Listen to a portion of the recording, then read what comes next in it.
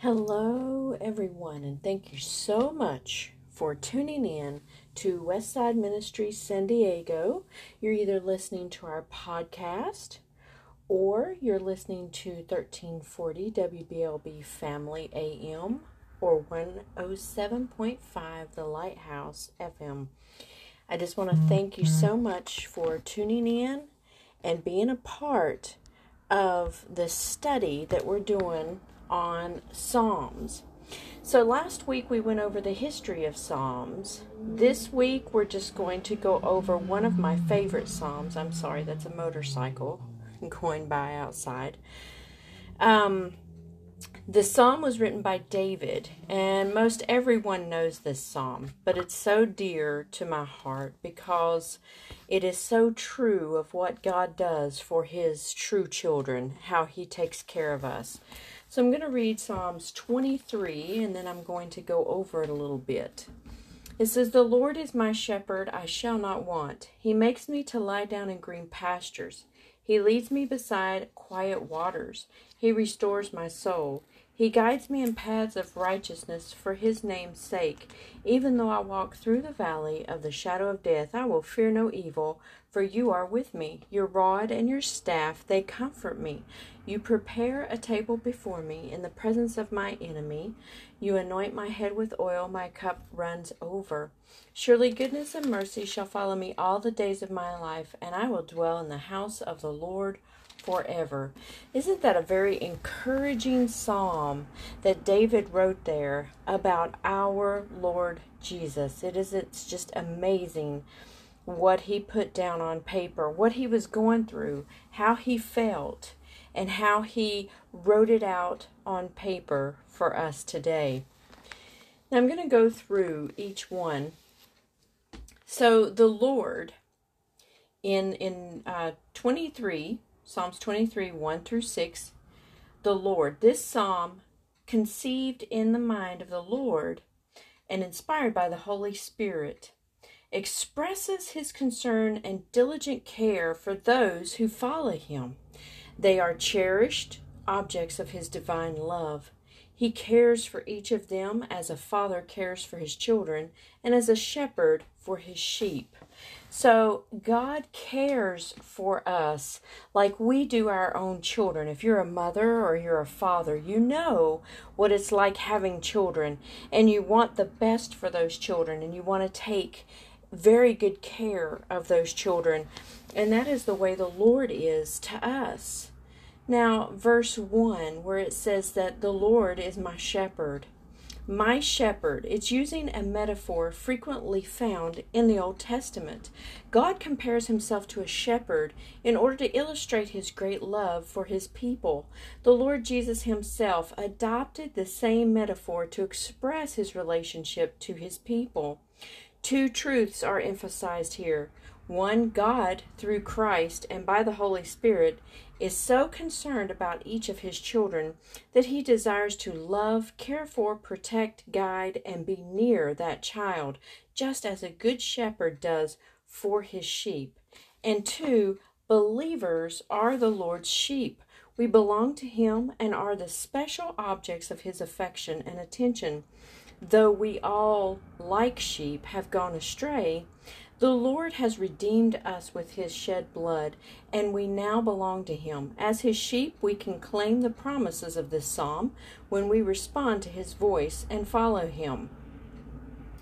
The sentence, "I shall not want," it's to not be in want means that I will not lack anything necessary for God's will to be accomplished in my life. And two, it is that I will be content in the Good Shepherd's provision and care of my life, even in times of personal hardship, because I trust in his love and his commandment to me. He makes me lie down. This sentence is because the presence and nearness of the shepherd, I can lay down in peace, free from all fear. The Holy Spirit, as my comforter, counselor, and helper, communicates Christ's shepherdly care and presence to me. My confidence rests in his presence, will be experienced in green pastures.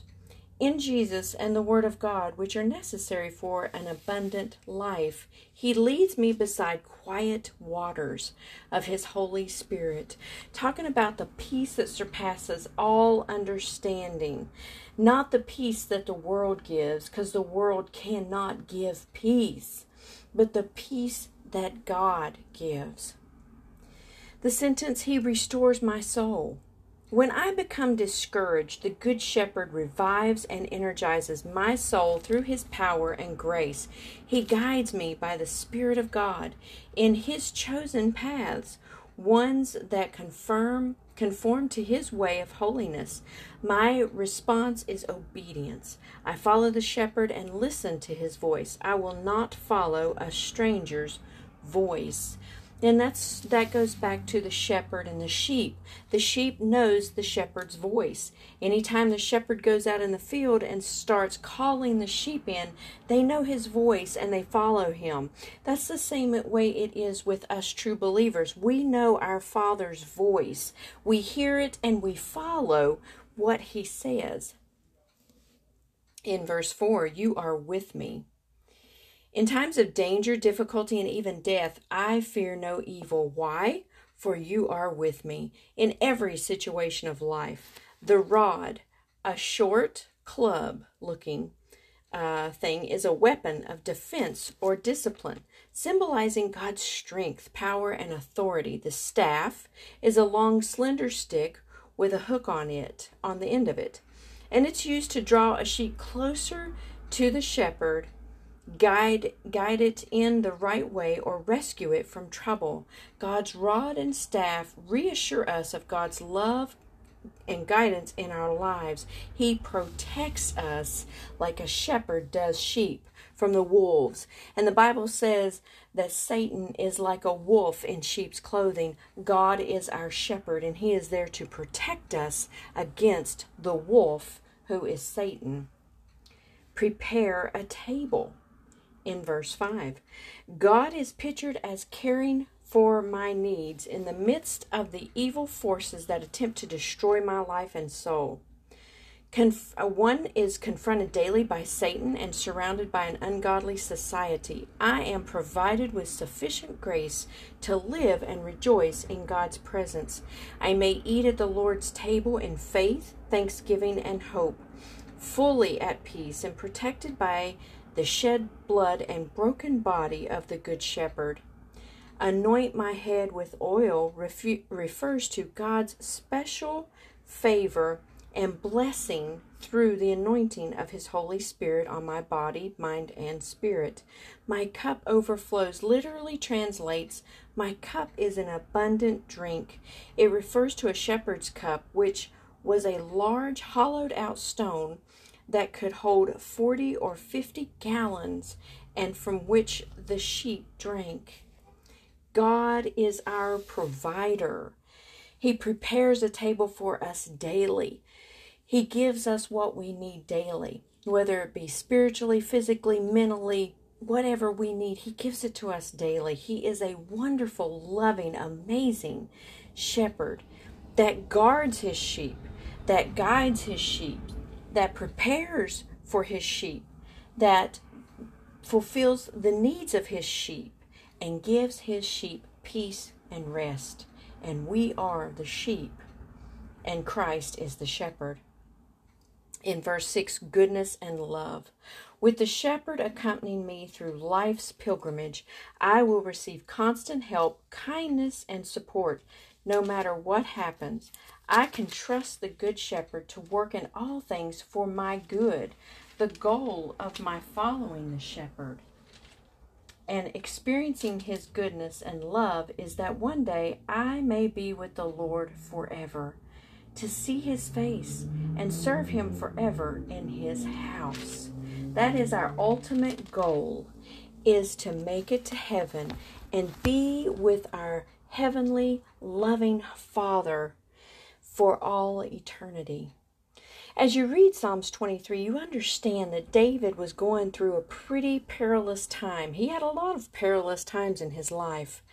But as he wrote this psalm, it flowed from his heart, the way that he felt about his heavenly Father. And Psalms 23 is for us today when we go through hard times, when we're seeing things that we don't understand are going on in our lives, but we know that God is still in control. We can turn to Psalms 23 and read it aloud and take within it the promises that he is our shepherd and we shall not want, that he makes us to lie down in green pastures. He gives us complete peace, and he leads us beside quiet waters. That peace that restores our souls, and he guides us in the paths of righteousness, the paths that he wants us to go on, because that's why we're here. We're here to do the Father's work, not our work, but his work. Even though we walk through a valley of the shadow of death, because sometimes things happen to good people because there's evil in this world. You know, God takes care of those that love him, but sometimes evil things happen to God's people.